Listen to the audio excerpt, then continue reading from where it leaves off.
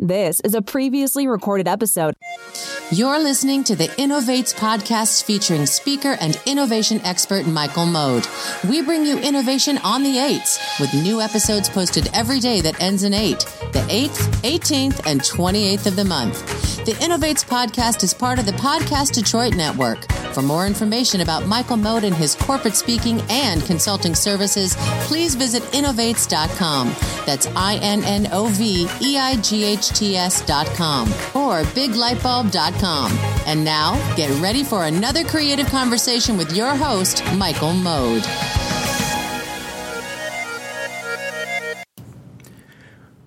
Welcome to another episode of InnovEights. I'm your host, Michael Mode, and we've got another great episode for you today.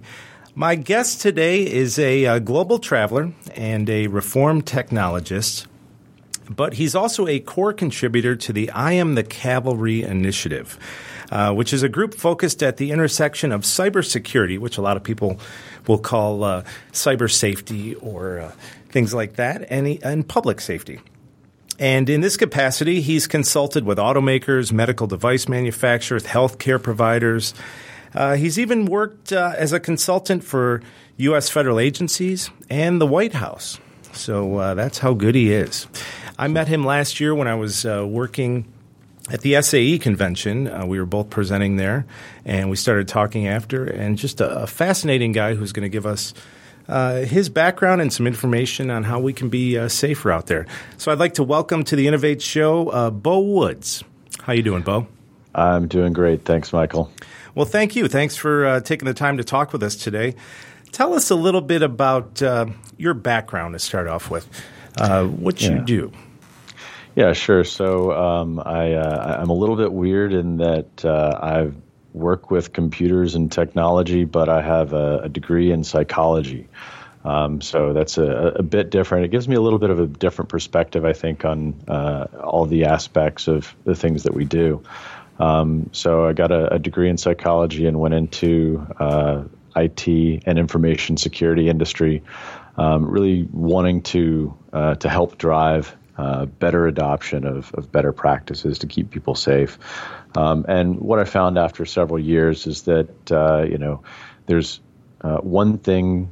It's one thing if your information gets breached and credit cards are out there or something like that. It's quite another if, you have a problem in your automobile or your medical device that is now running on computers. And, what happens there is the consequences are much more severe, much more extreme. Yeah, exactly. So we met last year, as I mentioned, at the SAE convention, the Society of Automotive Engineering convention, and we were both presenting on the stage there. And you were talking about safety in automobiles. Mm-hmm. Yep, that's right. So that's through some of my work with the global grassroots volunteer initiative called I Am the Cavalry. Yeah, we want to talk about that, definitely.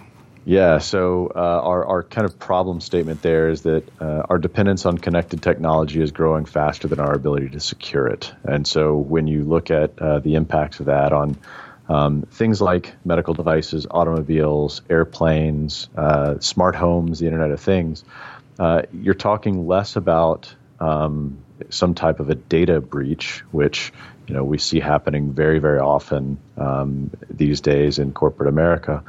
And you're talking more about potential incidents that could cause direct physical harm or have some public safety concerns. So after a few years of being in the information security arena, I realized that the most consequential thing that we could do is probably to look at the intersection of computer security and public safety. And that's why I kind of joined up and started donating my time to this initiative to try and help bring all the different various stakeholders together to try and solve some of the problems that we have, right? Which is that as we continually inject new technologies into these old manufacturing platforms like automobiles, we need to just be cognizant and aware of the trust we're placing in these systems and to make sure that those systems are worthy of that trust. And can we trust them? I think we already do. Yeah, I think you had a great line when we spoke last year. You said, "I said, are we doing better?" And what was your line again? You said we're getting worse. What was it? Yeah. So this is actually something that I stole from a technologist named Bruce Schneier, and he said, "Yes, we are getting better, but we're getting worse faster than we're getting better." And that's definitely true if you look around and see some of the approaches that we're taking to information security, or what some people call cybersecurity. We're developing new techniques, we're developing new approaches, but not all of them are effective, and not all of them continue to be effective for very long. So it's kind of you say a cat and mouse game with the adversaries that we face, where every time we come up with a new innovation, then they also innovate in their ability to get past that innovation, that security innovation, and get to what they're trying to get at. Right. Now, my background, as you know, is in magic. I've been a magician for most of my life, and I speak about innovation. And I would, I think there's some parallels between what you and I do. Years ago, 100 years ago, even 2 years ago, you could take a ball and float it, and people would be amazed. It's a magic trick. Well, nowadays, people might look at that and think, well, that's a drone, because the technology is now out there and it exists readily. As magicians, we're always trying to stay ahead of technology. In the cybersecurity, information security world, is it just speeding up rapidly? I mean, is it faster now than it's ever been? Yeah, it is. And, you're facing new business challenges where you're trying to get things out there like drone technology, which is just amazing. And you're also trying to balance speed to market, return on investment, and a lot of these other things with potential consequences from some type of a cybersecurity or information security incident, whether it's a breach of your data, or whether it's a revelation that your devices or your cars or your drones are actually not as secure as the public expects them to be. And I think that one of the things that often gets missed in some of this conversation, to tie it into the innovation angle, is that there's actually a kind of a growing fear among policymakers and among others in some of these industries that what might happen is if there's too much high-profile news that these devices are not safe, that they're not secured or not as secured as they could be, then it might induce a crisis of confidence. And if you look at the automotive industry, the medical industry, we're really talking about a large segment of the U.S. and the global economies. So what might that lack of trustworthiness or that crisis of confidence do to some of the investments that companies have made in connected technologies over the last 5, 10, 20 years? And I think that that's really the bigger, broader issue when it comes to innovation is how do you continue to innovate in a climate where you have to get things out really quickly, but you have to make them really well. To some degree, security is an indicator of quality of a product and how much thought and foresight went into its design, how much adversarial resilience, planning, testing, and avoidance went into it. So I think that it's a interesting time for innovation in America and around the world. Yeah, and thanks to groups like I Am the Cavalry, which you're a part of, you're keeping an eye on it. You're working and trying to stay ahead of the curve there to make sure those products are safe. Now, is that project funded by somebody? Or yeah, so I Am the Cavalry is we call ourselves an initiative or a project. Essentially, it's a group of passionate volunteers who donate their time. And we kind of came together around the idea that connected technology is really changing the human condition, and particularly where we found a lot of traction, a lot of concern, and a lot of help that was needed was in this area of cyber safety, right? So the original name came from, everybody asks that. we were looking around for, who is it that's in charge of making sure that we are preserving trust in this ecosystem, that the power dynamics that exist in the world aren't getting out of whack without us having a mechanism to have some stability. And we went as high in the government and in private enterprise as we could. We realized that there wasn't really a concerted effort, right? And we saw this problem coming. We said that, well, the cavalry isn't coming to save us. John Wayne's not riding in on his horse. Yeah. So if we want the situation to change, then we have to be the cavalry. We have to save ourselves. That responsibility falls to us. And so the name I Am the Cavalry was actually just meant to be a personal attestation or declaration that I will be a part of the solution. And eventually it became our kind of call sign for the initiative, although it was never intended to be that. And it's confused some people. Some people love it. Some people don't. But for better or for worse, that is who we are. Yeah, and your other company that you started, Strategos, that has an interesting name history as well. Yeah, so being a history buff, as I know you are, Strategos is actually the name of the general in Greek and Byzantine times.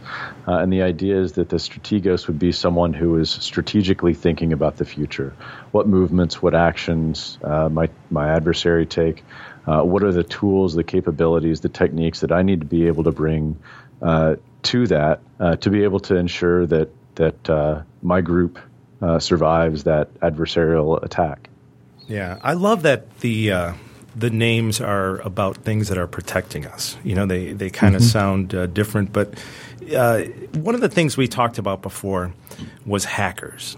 And whenever that word is mentioned, or usually when that word is mentioned to the general public, there's a knee-jerk reaction because it's got a negative connotation with it. Are you a hacker? It depends on who I'm talking to, whether I self-declare as a hacker or a cybersecurity enthusiast or, whatever label I put on myself. But I think you're right. I think that hacker has, in many people's minds, a pejorative connotation that has only become prevalent because of movies and media and other things. But also I see kind of a countervailing force where you go and look up the word hacker, and you're just as likely to hit a story about a growth hacker or a biohacker or a genomics hacker as you are a computer hacker or a criminal hacker, right, or something like that. So, there's kind of a movement from the security community and the hacker community to take back the word, to reclaim it as, somebody who finds a faster, better, or more direct way to accomplish their goal. And I think that the broader culture is kind of adopting that usage by turning it into more of an adjective than a noun. And I think that's a really good thing. One of the things that we had also spoken about is the fact that in many cases, hackers are doing really uncontrovertibly good things. Yeah, and that's what I want to talk about, because I just saw Steve Wozniak, the co-founder of Apple, speak last week, and he talked about hackers. And he said what a lot of people don't realize is that these hackers are the ones that are out there getting things done, and there's a lot of good guys. And they're the ones that end up working for these companies to protect us. Yeah, that's absolutely right. And there's a certain segment of the hacker community that would also label themselves as makers, right? So when you go and ask a biohacker what they're doing, a lot of times they'll say they're making as well, or additive manufacturing, which is also called 3D printing, is a technique that was come up with by a bunch of hackers. They were trying to figure out some way to lay down different materials and mass or quickly prototype things so that you didn't have to spend $10, $20, $100,000 to get some of these prototypes out. You could do it for $10 or $20 or maybe $100. And so there, you can definitely see the legacy of the hackers or the makers, or what we used to call the tinkerers and the hobbyists and the solo inventors, out there doing good things in the world. Yeah, it's like when you're online and you see these life hacks that are popular now, and it's just a better way or a simpler way of doing something, a clever way of doing it. Well, that's that's what a hack is. You're absolutely right. That's exactly what a hack is. And I think that it's essentially it's a not any particular ethic or morality that makes a hacker. It's just a certain way of looking at a problem space and figuring out an unconventional solution that may be more effective than the other solutions out there. Mm-hmm. Now, with your company, you provide advice and guidance on information security programs and different strategies, and you give advice to companies. And you've worked with, as I mentioned, you've consulted for the White House, you've consulted for Dell, lots of different companies. As a whole, what are some of the things that companies are at risk for? What are some loopholes, or what are some of the main things that you see companies lacking when it comes to security? Yeah, I mean, it's starting to become cliche a little bit, I think. But the idea of cyber hygiene or information security hygiene, there's a number of simple things that companies or even the general population can do to keep themselves more secure, more safe online or in what they're doing. And I'll give maybe 2 or 3 tips and recommendations. One of my favorite ones is to use some type of a password manager to keep all your passwords. The biggest problem that we see, and one of the number one causes of breaches, is that passwords get reused across different web properties, different sites, or in order to be able to remember many different passwords, they're easily guessable, easily predictable, or in some way not very strong, as we would call them in the security community. With a password manager, it's a really easy way for you to have strong, unique passwords that you don't have to remember yourself. You just let automated technology take care of that and fill in the password for you whenever you get to whatever website you're going to. Now, are there some people out there, because I've thought this before, you're using a password manager, which is a program that you're using, that's on your computer. If that's part of your computer and you're using it to generate passwords and there's somebody that's accessing your computer without your permission, can they get into that password program? They potentially could. But if they're already on your computer, then every time you go to type a password in, they would have access to your password anyways. Okay. And what about people who are, home automation is just becoming more and more popular. What are your views on that? How are we doing with that and the security?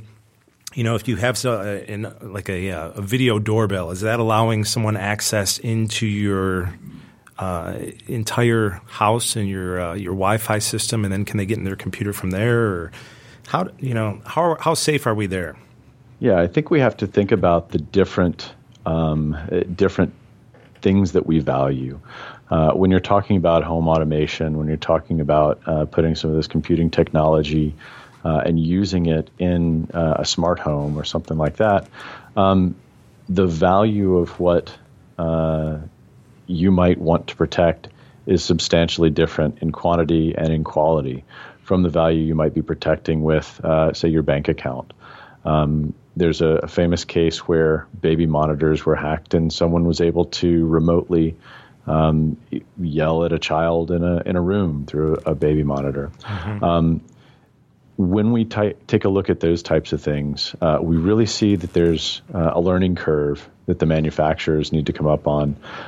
It's the same learning curve that we had in the corporate computer industry 15 or 20 years ago. And having learned those lessons, there's a great hope that we won't have to repeat the mistakes of the past, that we'll be able to learn from them, and that maybe that 15 and 20-year learning curve gets compressed into 1 to 3 years. And I think that, for home buyers, it's tough to be able to discern a good quality product from a poor quality product. But I think that the interesting thing is everybody looks at, what are the ways that I can protect myself and do all of these technical things. But if you really sit down and look at it, there are already remedies for when you have a product that goes bad. Right? There are lemon laws. There's Federal Trade Commission complaints. There's Better Business Bureau. There's even just asking at the store, what are the things that I need to do in order to make this product secure? Or is this product secure already? Or those types of things. That questioning and those mechanisms actually have a fairly good chance of filtering back up to the manufacturer and getting them to take some type of action to make sure that the products are designed, developed, produced a little bit better, so that you don't have to worry quite as much. Frankly, I don't want to have to worry when I buy a home automation device whether or not it's going to be secure or whether I'll be putting something that I value at risk. Mm-hmm. Now, you mentioned to me prior you mentioned this to me prior. You got me thinking about all these different things now. My brain is getting maybe you're tapping into my brain here. Just some common sense things that people can do. You know, if they're at Starbucks and they're on their laptop and they're using the Wi-Fi, there's a bigger risk there, right? That most people don't think about. Yeah. You hear a lot about the possibility that maybe somebody could steal your bank password or your Facebook password while you're on the Starbucks Wi-Fi. But then I see a lot of times people might be using their laptop at a Starbucks and lean over to the person next to them and say, "Hey, excuse me, I don't know you, but can you watch my laptop and make sure nobody takes it? I'm going to go to the bathroom." And really, I think the bigger threat to people in coffee shops is somebody coming by and taking it, right? Mm-hmm. It's the more traditional threats that I'm actually more concerned about when I go to the coffee shop, because there's, the likelihood that someone is trying to be there taking your password versus taking something else that may have more value to them. To get access to your password, they have to be within range of you. At the same time, it's probably more valuable to them if they could swipe your $1,000 laptop than get your bank password, for which they might get $50 or $100 out of it. Sure. It's like magicians. We say the closer you look, the less you see. Mm-hmm. And, sometimes people will be so closely focused on one thing that they're ignoring the bigger picture. Right. They're worried about their, like you said, their bank account, but then they go to the restroom and leave their laptop right there for someone to take it. And I think that's where your social science and psychology degree might come into play even more, seeing how people interact with these technologies as well. Yep, absolutely. Yeah. If people want to get a hold of you for their company, how can they reach you, Beau? Yeah, the best place is to go to iamthecavalry.org. It's all one word, I am the cavalry. And we can talk about cyber safety, or if you'd like to engage for some type of paid consulting, then you can reach me at strategossecurity.com. And I assume you'll have the links in the show notes? Yeah, we'll put the links up there, and it's Strategos. It's STRATIGOS, if anyone's listening. But we'll put those in the show notes as well, and I'd like to thank you for stopping by, Beau. Absolutely. Thanks for having me, Michael. I'm really looking forward to hearing more of your episodes. Oh, we'll have you on again. This is an interesting topic, and it's updated all the time. So you've got job security, that's for sure. I sure do. Yeah. Well, thanks again, Beau. All right. Thank you. Well, that was another episode of InnovEights with my guest, Beau Woods, who's a information security expert. You can contact him at strategos.com. We'll have the link in the show notes there. My name is Michael Mode. I'd like to thank you for listening. Until next time, stay curious. Thanks for listening to the InnovEights podcast featuring speaker and innovation expert Michael Mode. Make sure to check back on the 8th. We will post new episodes of InnovEights on the 8th, 18th, and 28th of the month.